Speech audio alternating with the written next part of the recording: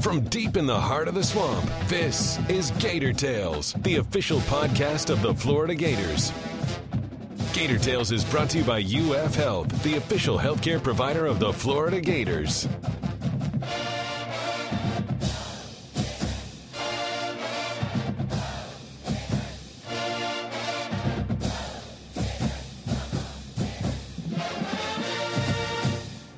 Welcome to Gator Tales. I'm your host, Adam Schick.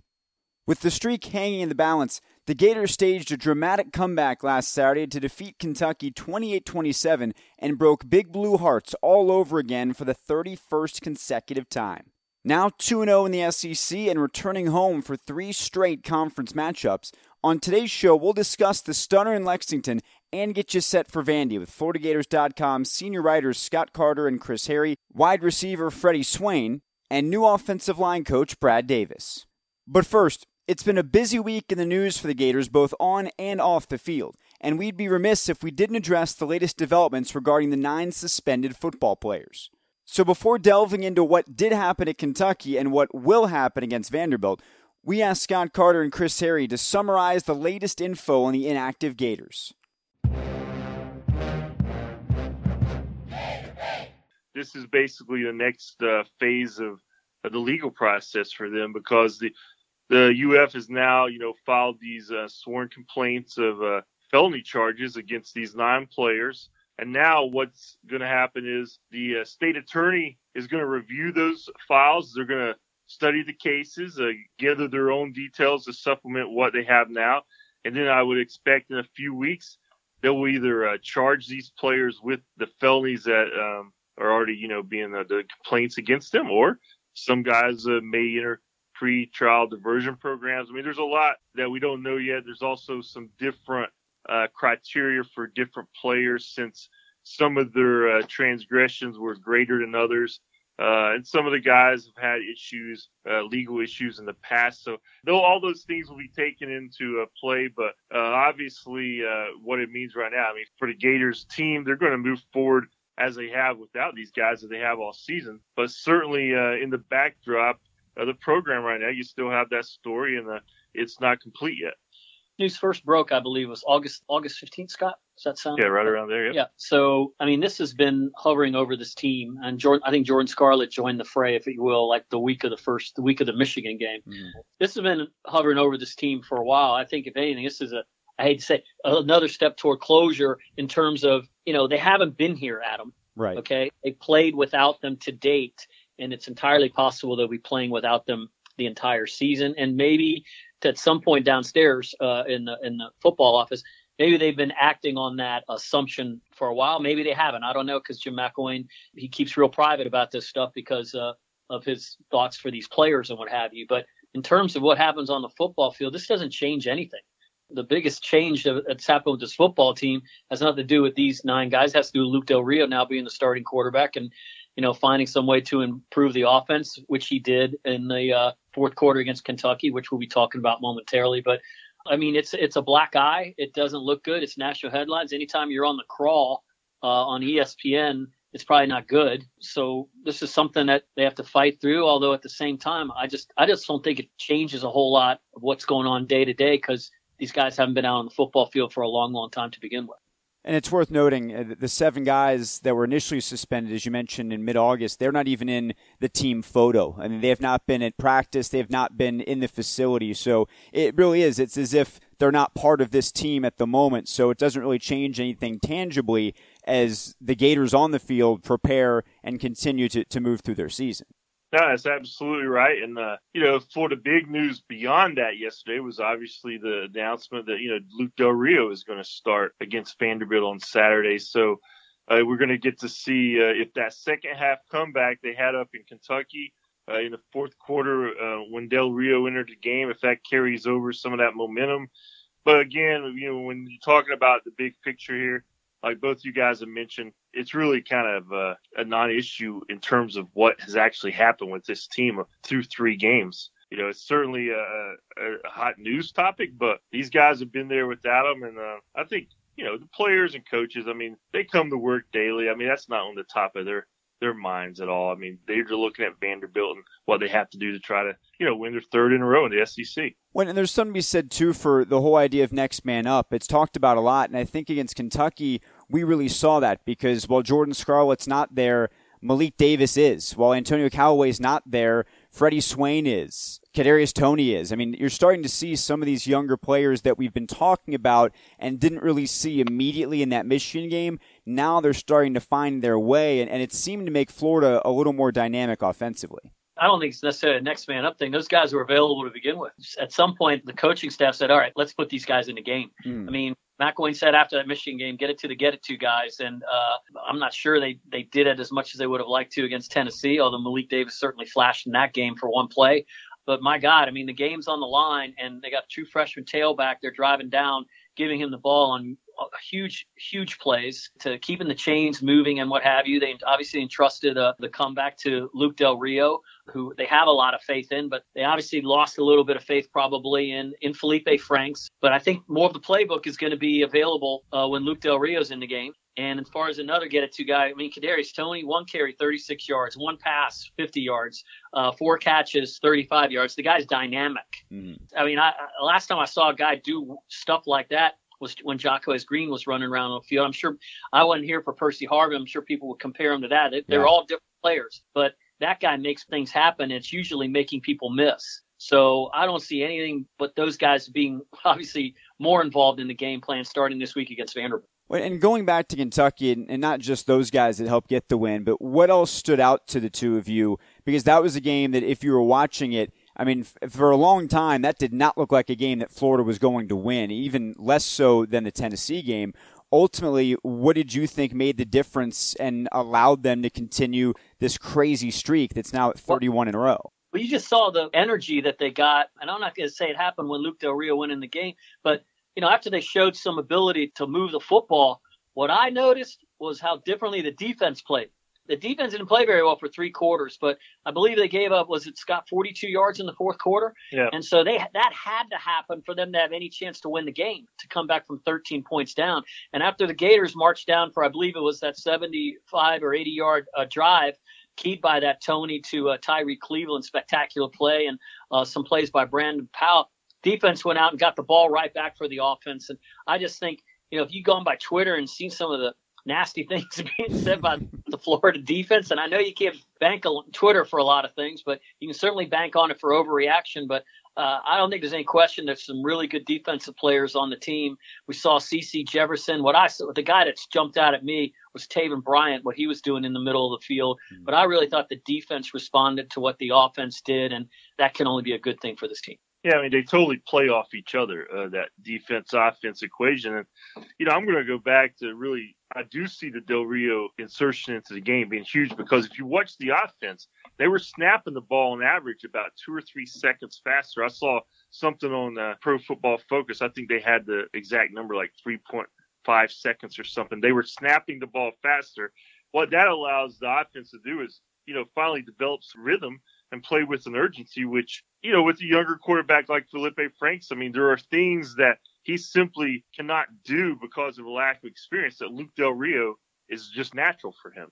And I think that response, the way the offense played, just putting together drives. I mean, that was a 13-play drive on the final one that put them up. That's a good sign. I mean, obviously, getting your defense a little bit more rest. They come out fresh when your offense actually holds the ball. But more than anything, Adam, I saw resiliency. Because I'll be honest with you, when it was 27-14, I was already writing everything that the Gators lost. The streak was over.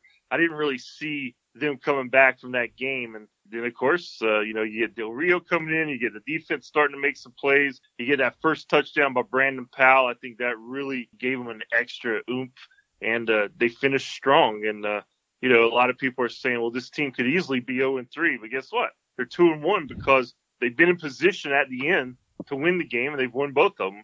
That's what winning teams do. So we'll see how it goes the rest of the season, but they got to be in position to win, to pull that stuff off. One thing that continues to confound in looking back on that game are the two defensive busts by Kentucky that left receivers wide open for touchdowns. And I actually talked to Freddie Swain about it on this podcast, and he said that that's never happened to him at any level of football, even going back to middle school, pee-wee, you name it. Have you guys ever seen anything like that happen twice in a game at this level?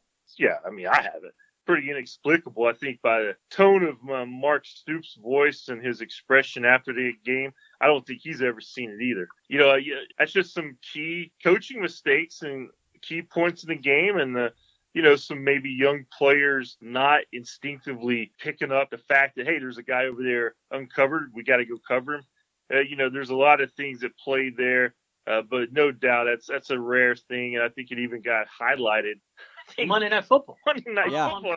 Man, did it. Yeah. First of all, it's unforgivable because it's one thing not to see something develop on the sidelines, but you got like 10 coaches in the booth that ought to be able to see it, sure. Screaming headset, and there's too many fail safes. I'd say 99 times out of 100, a play like that is halted by a timeout from the sidelines. And not only did it not happen for the game-winning touchdown, it didn't happen on Tyree Cleveland's touchdown either. So to have two incredible blunders, gaffes like that in a game where you lose by 1 point, in a game where you lost 30 in a row, you're trying to have a signature win for your program, for it to happen to a team that's coached by a defensive coach. I can't imagine he slept very well this week.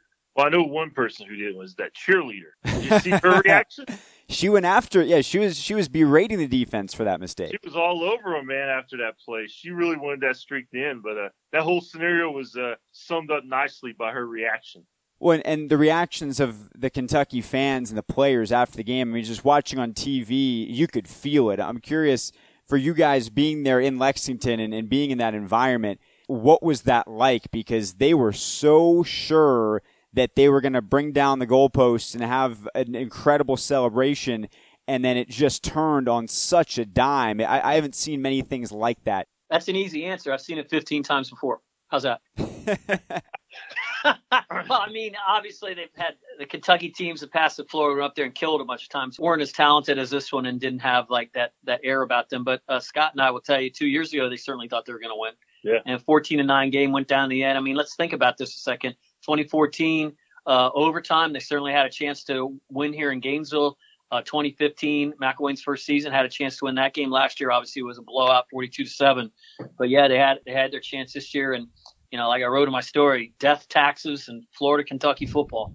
They went there to see history. All they saw was history repeat itself. And no one was surprised at the ultimate outcome. A lot of people were surprised about how it got to that point. And in regards to blowouts, that leads us to Vanderbilt, who got the 3:30 slot on CBS, and everyone thought they might give Alabama a game, and then they lost 59-0, and Alabama just reaffirmed their status as the world beater in the SEC. And then Vandy follows that up by coming to Gainesville this weekend. And guys, there's a lot of interesting things around this game. It's Vanderbilt's response. It's Florida with Del Rio. It's a noon kickoff. And yet McElwain seemed really intent on focusing on the fact that Florida has not played well against Vanderbilt in recent years, and they haven't played well at noon. And it seemed like he was almost trying to get ahead of this psychologically and make sure his team knows that there's some things inherently that are working against them. No, I have no doubt that was some of his motivation there, to try to remind these guys, it's Vanderbilt. They got killed by 59 points. They gave up 496 yards rushing, but guess what? They had 3 first downs. Yeah. Gosh. It was about as bad as it could be. Going back to the Gators and this matchup on Saturday, I mean, Vanderbilt, ever since Derek Mason's gotten there, he's kind of like Mark Stoops at Kentucky. He's a defensive guy, a very good one. It took him a little while, but they look like they're on the cusp of being maybe a bowl team this year. They started 3-0.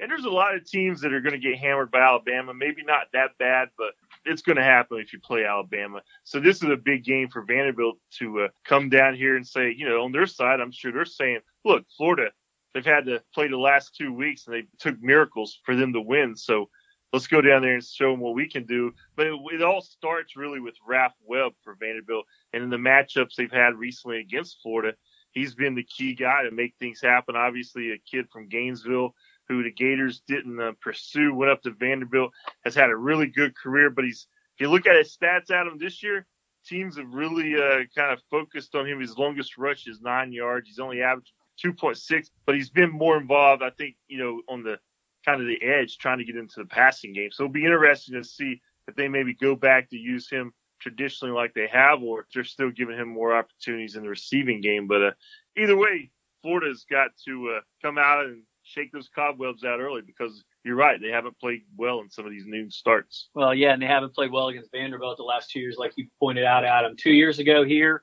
they took a field goal, I believe, in the last minute of the game to clinch the SEC East. They had 258 yards. They scored 3 field goals that game. They won 9-7. And last year they go to Nashville with Austin Appleby as their quarterback. Really struggled up there. 236 yards of offense. Only won 13-6. Scored 1 touchdown. So 1 offensive touchdown the last 2 years against this team. Vanderbilt was a bowl team last year, by the way. Derek Mason took them to, I believe, the Independence Bowl. So they'll have something for them defensively. But at the same time, Florida's not going to have offensively what Alabama trotted out against them, 677 yards and 30 first downs. And like Scott said, 496 yards rushing. Vanderbilt had 78 yards, and like I said, those 3 first downs. So remember, when Florida went to Vanderbilt last season, it was, again, with Appleby as the quarterback, and it was a couple games removed from when Del Rio got hurt. Del Rio is 100% healthy, going to have a whole week as taking first-team reps. So I think the offense is going to have a little more options to it. They're going to open up the playbook more. And Scott made a great point about that statistic about being able to get in alignment and run a play. 3 seconds is a lot.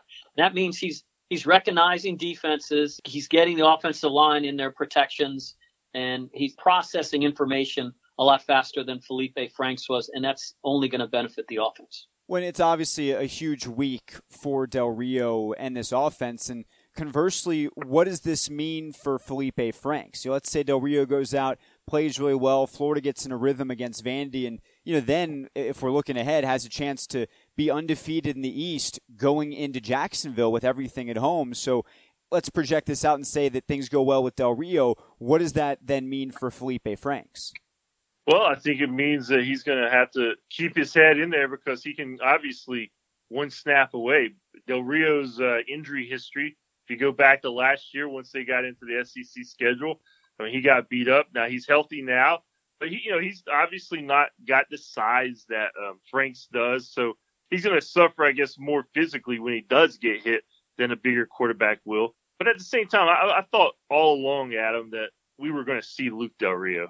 That was just kind of my gut feeling. Luke Del Rio said afterward he fully expected to play this year, because he's been around long enough to know that every year, you usually have to go to a different quarterback either for performance or injuries. He learned that the hard way last year when he got hurt. He missed the last 5-6 games. And so for Felipe, you always wonder about the confidence factor, because he was coming off such a high, such a memorable moment with that Hail Mary pass against Tennessee. He's suddenly kind of like the big man on campus. And now here he is. He gets pulled in the middle of the game. And I did watch him during the game, and I watched the replay of the game on Sunday, and I saw some things I didn't see live, but he truly was engaged during that. So I thought that was a good sign, because the worst thing you could see him doing over there was just sitting on the bench by himself with his head down. He stayed engaged during the game, and he looked truly happy that they won. He wants to play. He's disappointed, but I think the only thing he can do is just continue to learn, continue to work hard in practice, and continue to be ready if he gets called again, because that is not going to be out of the question. Adam, how Felipe responds to this development at this young time in his career. Remember, he's just a redshirt freshman. He played 2 games for. Is going to be very telling for his teammates and his coaches. So it would be to his benefit to, again, like Scott said, be prepared. You have to know Vanderbilt's defense backward and forward, and do all the pregame and all the mental reps and everything you need to do as a starting quarterback, and go in with the knowledge that it's 1 snap away. But his body language, how he operates in the classroom, all that stuff, guys will be watching at that. And you don't fool your teammates, you don't fool your coaches. And I think maybe this will be good for him. Maybe it would be good for him to stand back and see how Luke Del Rio goes through a week preparing as the number 1 quarterback, and maybe say, okay, well, maybe these are some things that I could probably do better once I'm back in that position again. Yeah, it'll be interesting to see, and a lot of that comes into the social media side, what people are saying about it, what people think, and that leads directly to our PAT this week. I'm not sure if everybody had a chance to see this, but Gerald McCoy, who I gained a great affinity for during Hard Knocks this year, he's got a lot of personality and seems like a really positive force for Tampa Bay. He came out and was pretty upset with some Twitter trolls that went after him and went after his teammates after the Bucs were beaten pretty handily by the Vikings on Sunday. And his point was, I'm tired of all these people on social media hiding behind their anonymous names and their anonymous identities. If you have something to say to me and you want to criticize me, come down to the Buccaneers complex and you say it to my face. And I'm curious, as sports writers, as people who obviously are in the business of critiquing athletes, critiquing coaches to a degree, what do you guys think about this? Because I think there's a certain extent to where it's fair to criticize athletes and their performance and what they're paid to do. You don't take it to a personal level, but it seems like Gerald McCoy just doesn't want any criticism at all from fans on social media, and I'm not sure from where I stand if that's fair on his part. I had a rule as a sports writer, and I was a newspaper reporter for 27 years, and Scott had a career, 20 years? Close to it? Yeah. I had a rule. If I wrote a story that portrayed an athlete in a negative light and it was in the paper that day, it was part of the routine. I was in front of his locker that day to give him a chance to either respond. But I mean, there's no sense in ducking away from a situation like that. Now, this is totally different. These are fans, okay? Mm-hmm. If Jerry Boy wants to drive around in his Maserati or whatever he drives and turn on talk radio, he's probably going to get the same thing. And that's no different than it's been for 20, 30 years with when it comes to fans just calling in and venting. I guess you can block guys, you can get off Twitter, you can do some things, but I mean, it's football. I mean, football, there's nothing as passionate, as emotional as football. The storylines change every week. It's life or death for some of those people.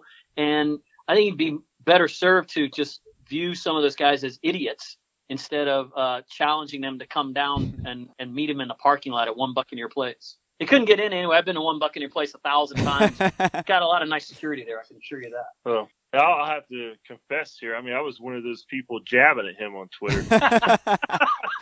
That's how Scott spends his Sunday afternoons. I called him a marshmallow from Oklahoma the way he was playing so soft.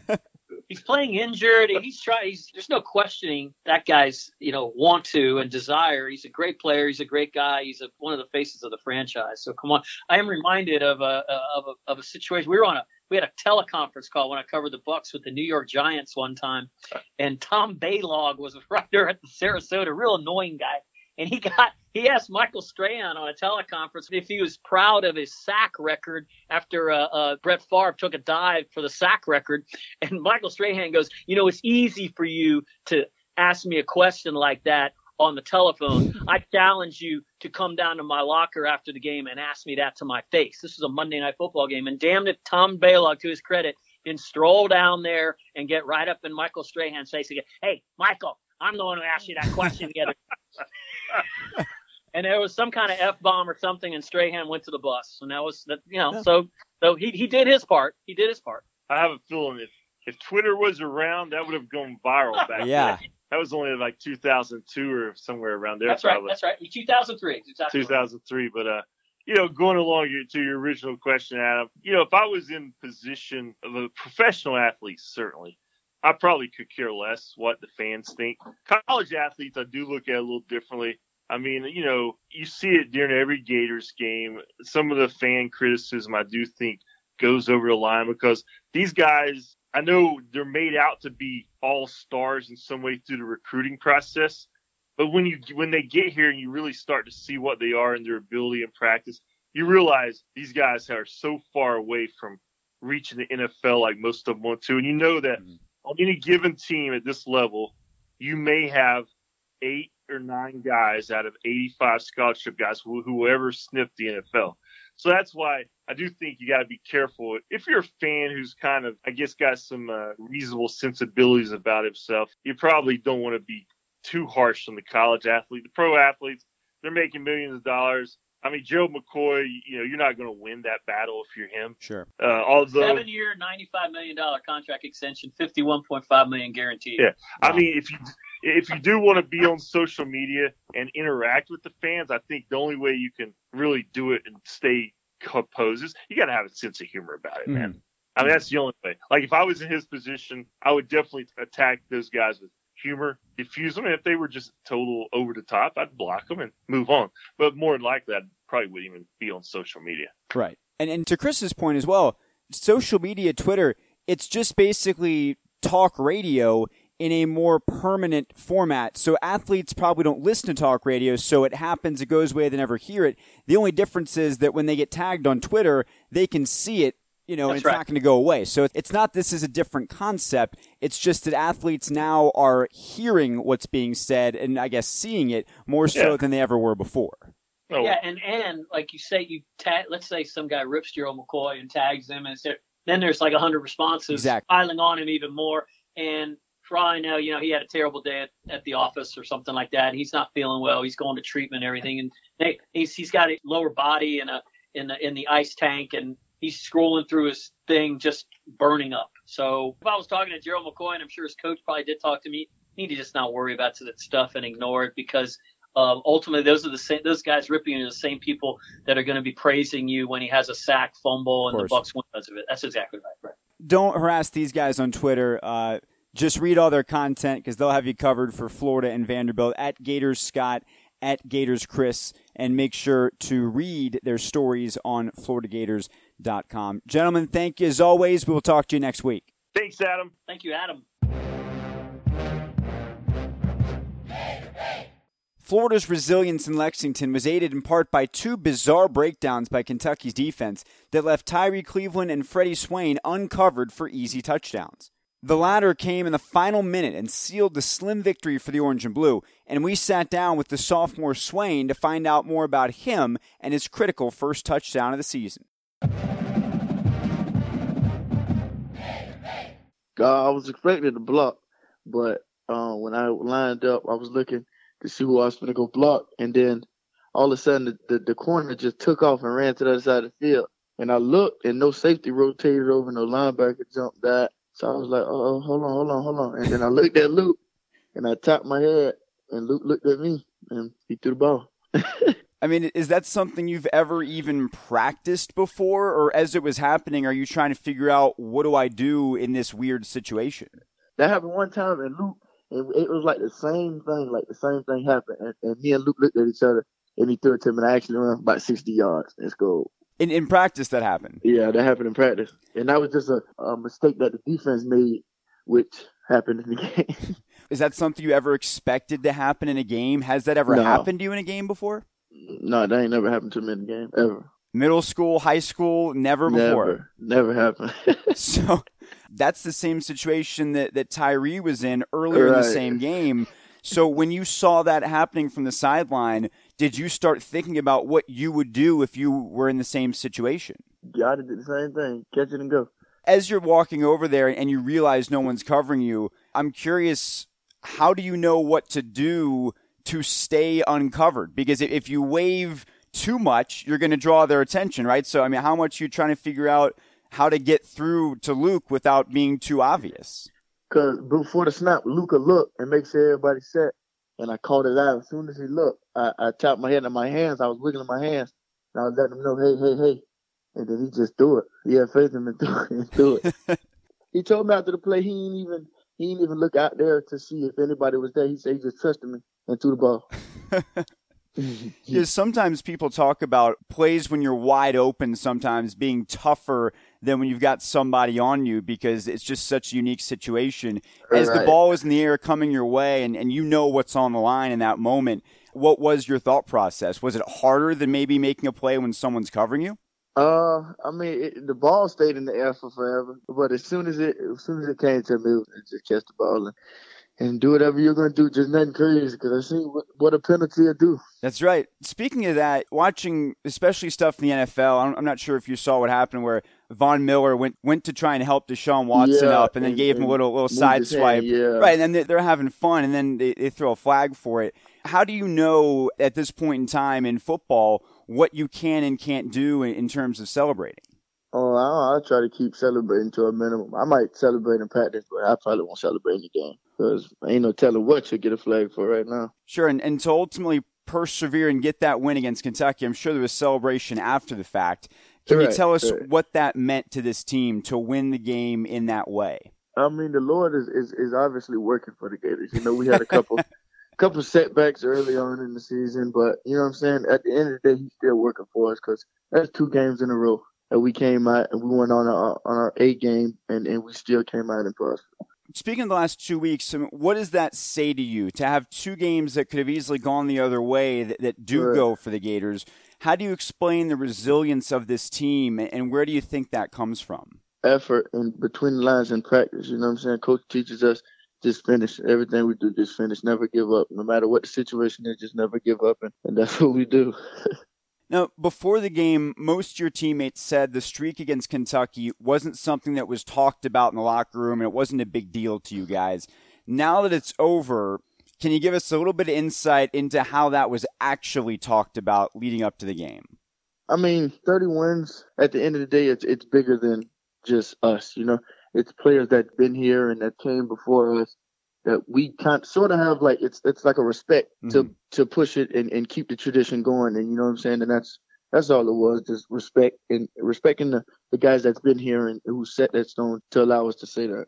Now, when you've got that streak intact now and you've been a part of 2 of them, what does it mean to the guys that came before you? I mean, how important is that to you and your teammates to be able to keep something like that going and honor all of those great players that have been part of that for 30 years? Man, it's just a good feeling, you know what I'm saying, when you know you haven't let none of your past people or none of the legends that came through Florida down, you know what I'm saying, you can keep that tradition going, and now you got something you can kind of relate to as far as coming to play ball. There's been such a focus on the quarterback position, and the different guys have stepped in so far this year. I know you go out and you do what you're told, but how do you and the other members of the offense find out that a change is being made during the game, and how do you then adjust to that when there's a new quarterback coming in? Coach Mack does a good job of rotating all the quarterbacks during practice, so it really is no drop-off between any other quarterback, so whoever gets in there, we know can handle the job and can lead us to a win. If we can take things back a little bit for you, can you tell us about your family and where you grew up? I grew up in Ocala. It's about 30 minutes away from Gainesville. Mm-hmm. Some of it's country, some of it's the city. Growing up, it was okay. I mean, we had struggles like a family would go through. Played ball, me and my brother. I just watched him growing up, and I followed his footsteps. I just played ball and kept playing, and ball got me to where I'm at now. I knew it was my way out. I knew, like, in high school, I kind of started seeing everybody doing the same thing and headed down the same path. And in high school, I kind of took a different route and went my own way and took it serious and was in the classroom hard, and it paid off. So at what point did football become important to you? I know you followed in your brother's footsteps. What age did you start playing? I started playing when I was like 7, but it didn't really get serious until like 10th grade.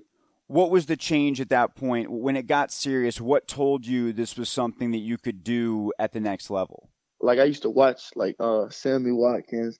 I used to watch all them guys, you know what I'm saying? And I kind of seen, I was like, hold on, man. I can kind of catch like that. I can, you know what I'm saying? I can make a move like that. And I finally took it serious. And then 7-on-7, I started blowing up. And I went to a couple camps and I blew up.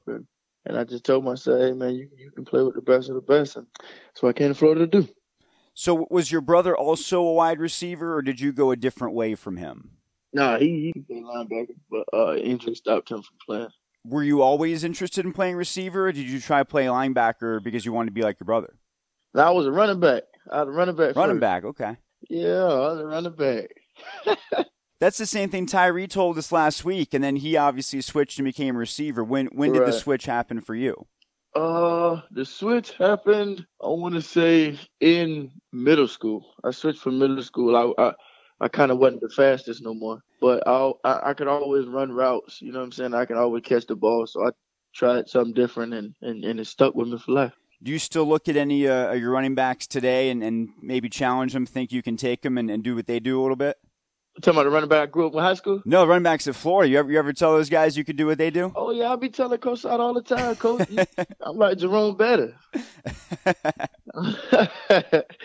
Freddie, growing up in Ocala, it's so close to Gainesville, as you noted. Did you always want to be a Gator, or were there other schools that you thought about growing up? Growing up, I just watched football, but I mean that close to Florida, you would always see them teams, and that's when Florida was for real. You know what I'm saying? Mm-hmm. Watching that old school Florida play is just your mind gets different, and you start to see, hey, I kind of want to be a part of something like that. You know what I'm saying? Sure.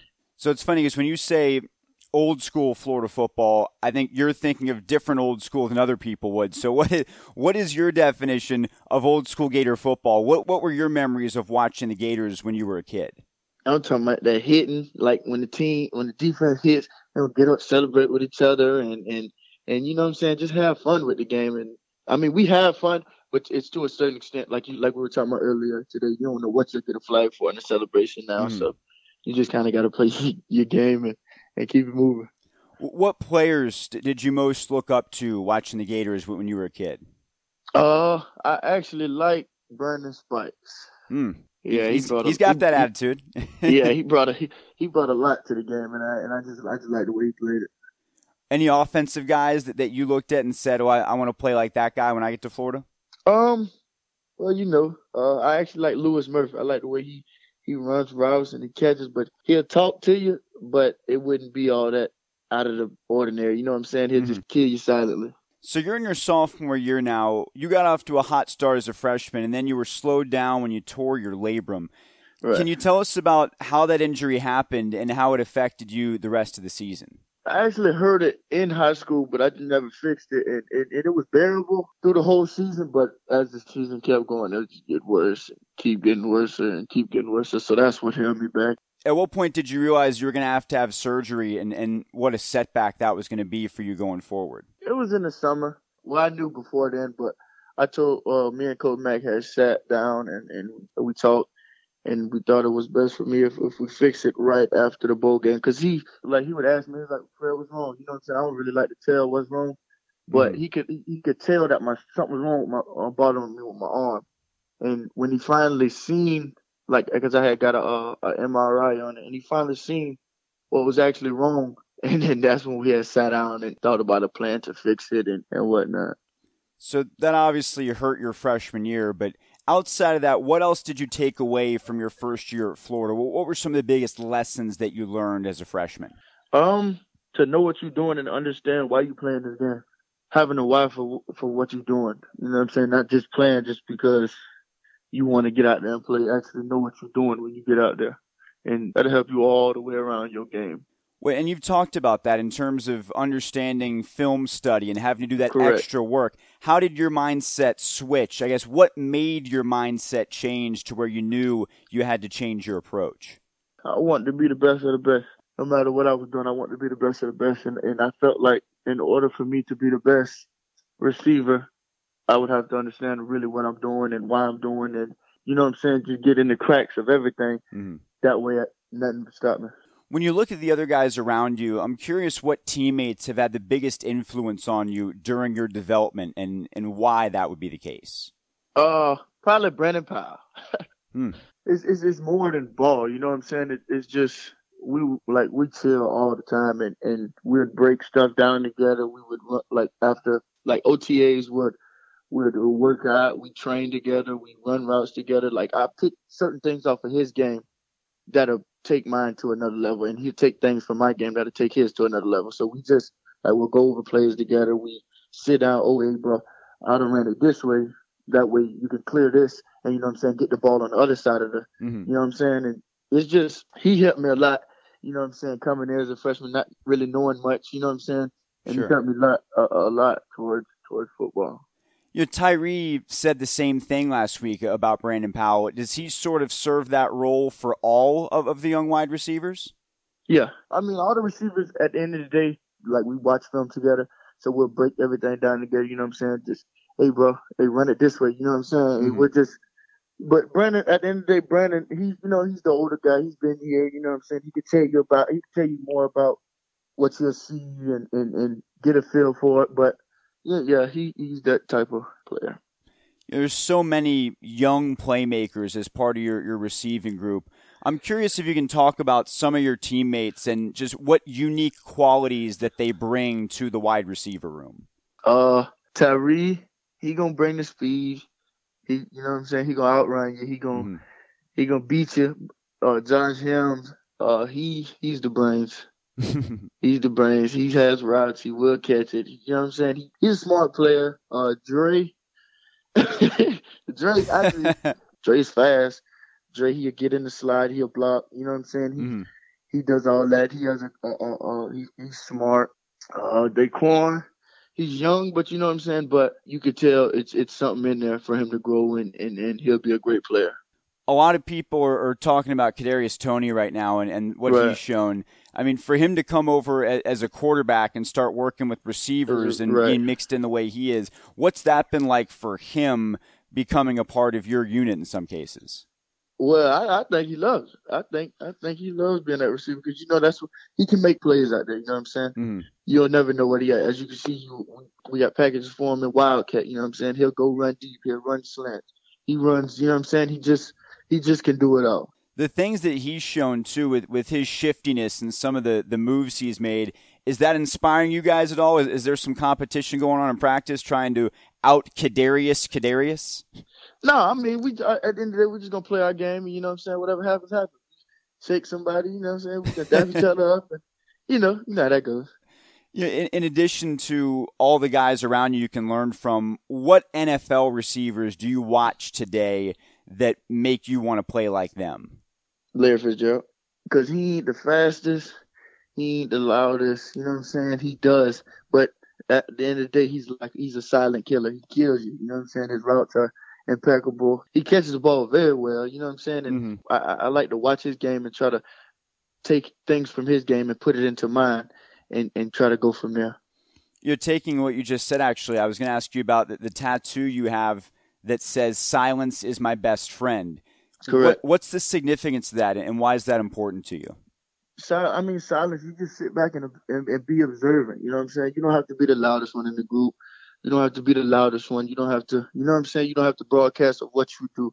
I just let my actions talk, and I like to sit back and let my actions talk about what I've done. Moving away from football for just a second, I'm curious, when you have free time away from games, class, and practice, and everything that you have to do, what are some things you enjoy doing when you get away from the game?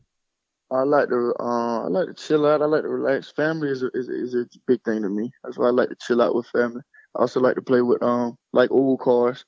I have a 79 Trans Am that I'm doing. Yeah, I like playing with old cars. I like fast. I like speed. Dirt bikes, 4-wheelers, jet skis. I like all that. Do you put cars together? Can you work on cars? You can take them apart, put them together? I can do some of the stuff, but I have a mechanic, you know what I'm saying, that I go to, and then I'll watch him do it, you know what I'm saying?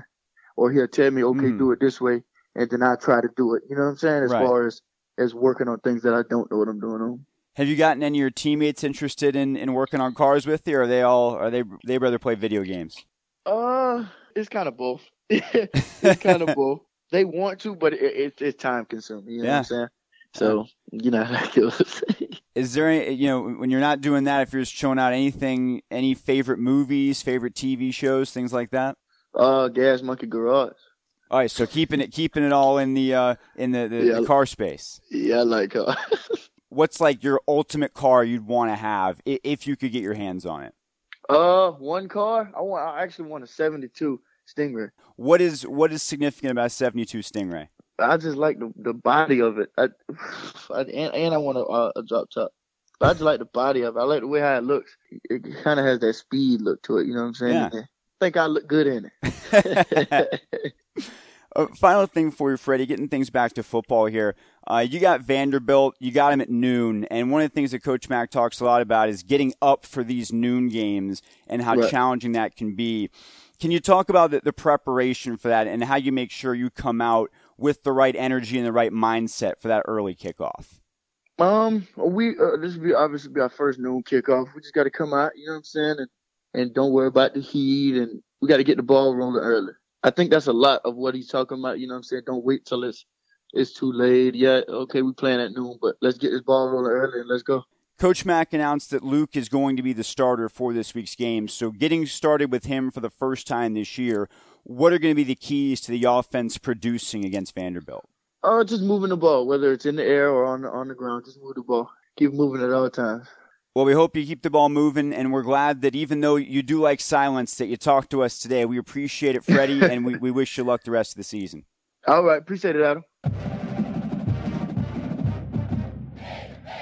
Jim McElwain made multiple changes to his staff after last season, and one of the most notable was the addition of offensive line coach Brad Davis. Davis has been rapidly climbing up the coaching ladder in recent years, jumping from Portland State to James Madison, East Carolina to North Texas, and now at the top rung with Florida.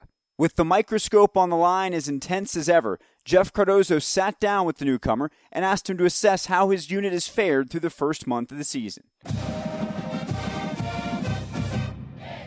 We started off the season slow. We didn't live up to the expectation level that we had set for ourselves.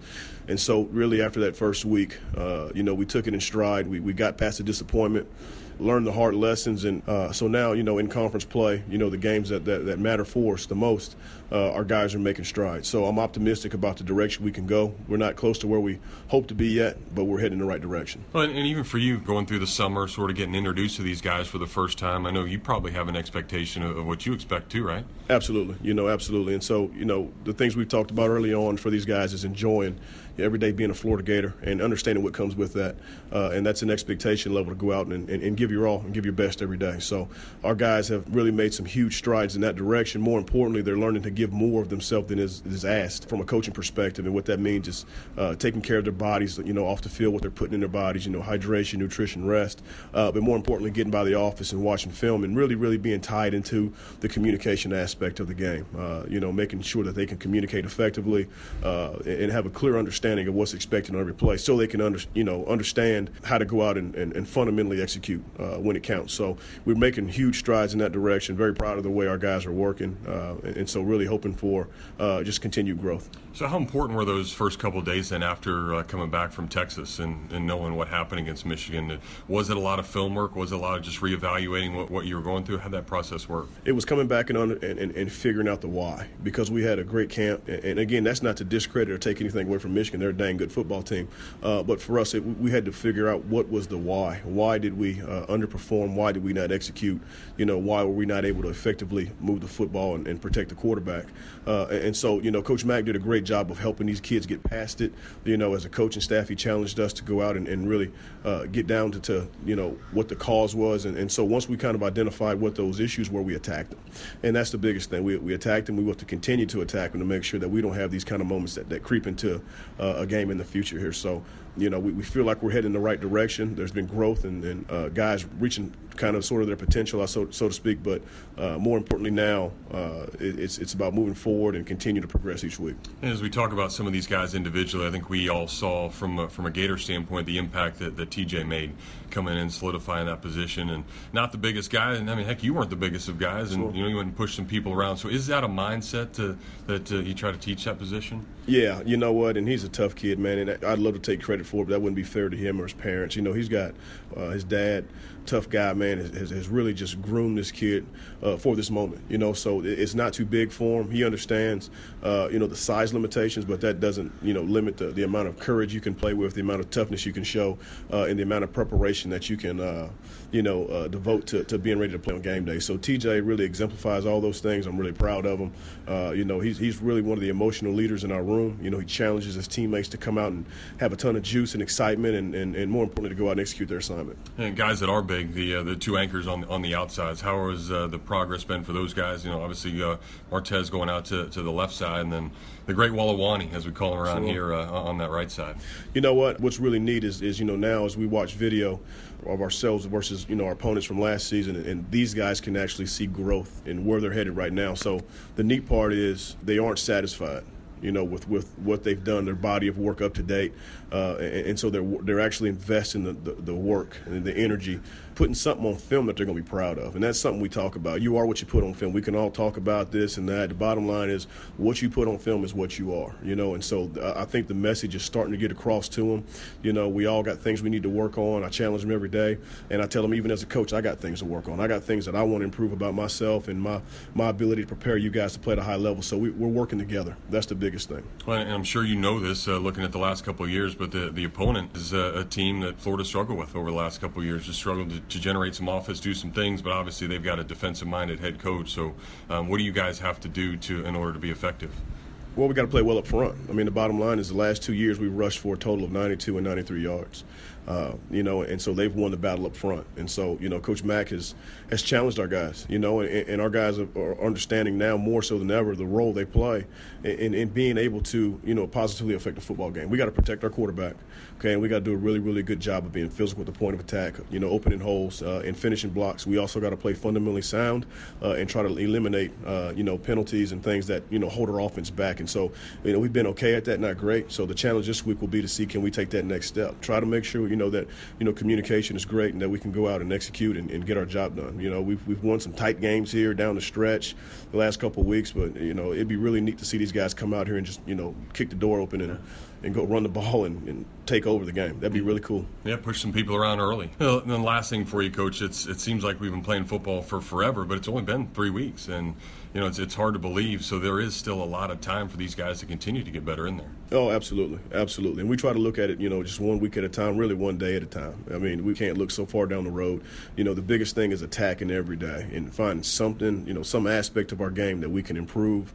And really just trying to enjoy these moments with each other. That's the part that our guys are really starting to figure out is every day you get to wear this orange and blue and get out there and compete, and play in front of the best fans in the SEC. You got some of the greatest facilities. You're getting a top-flight education.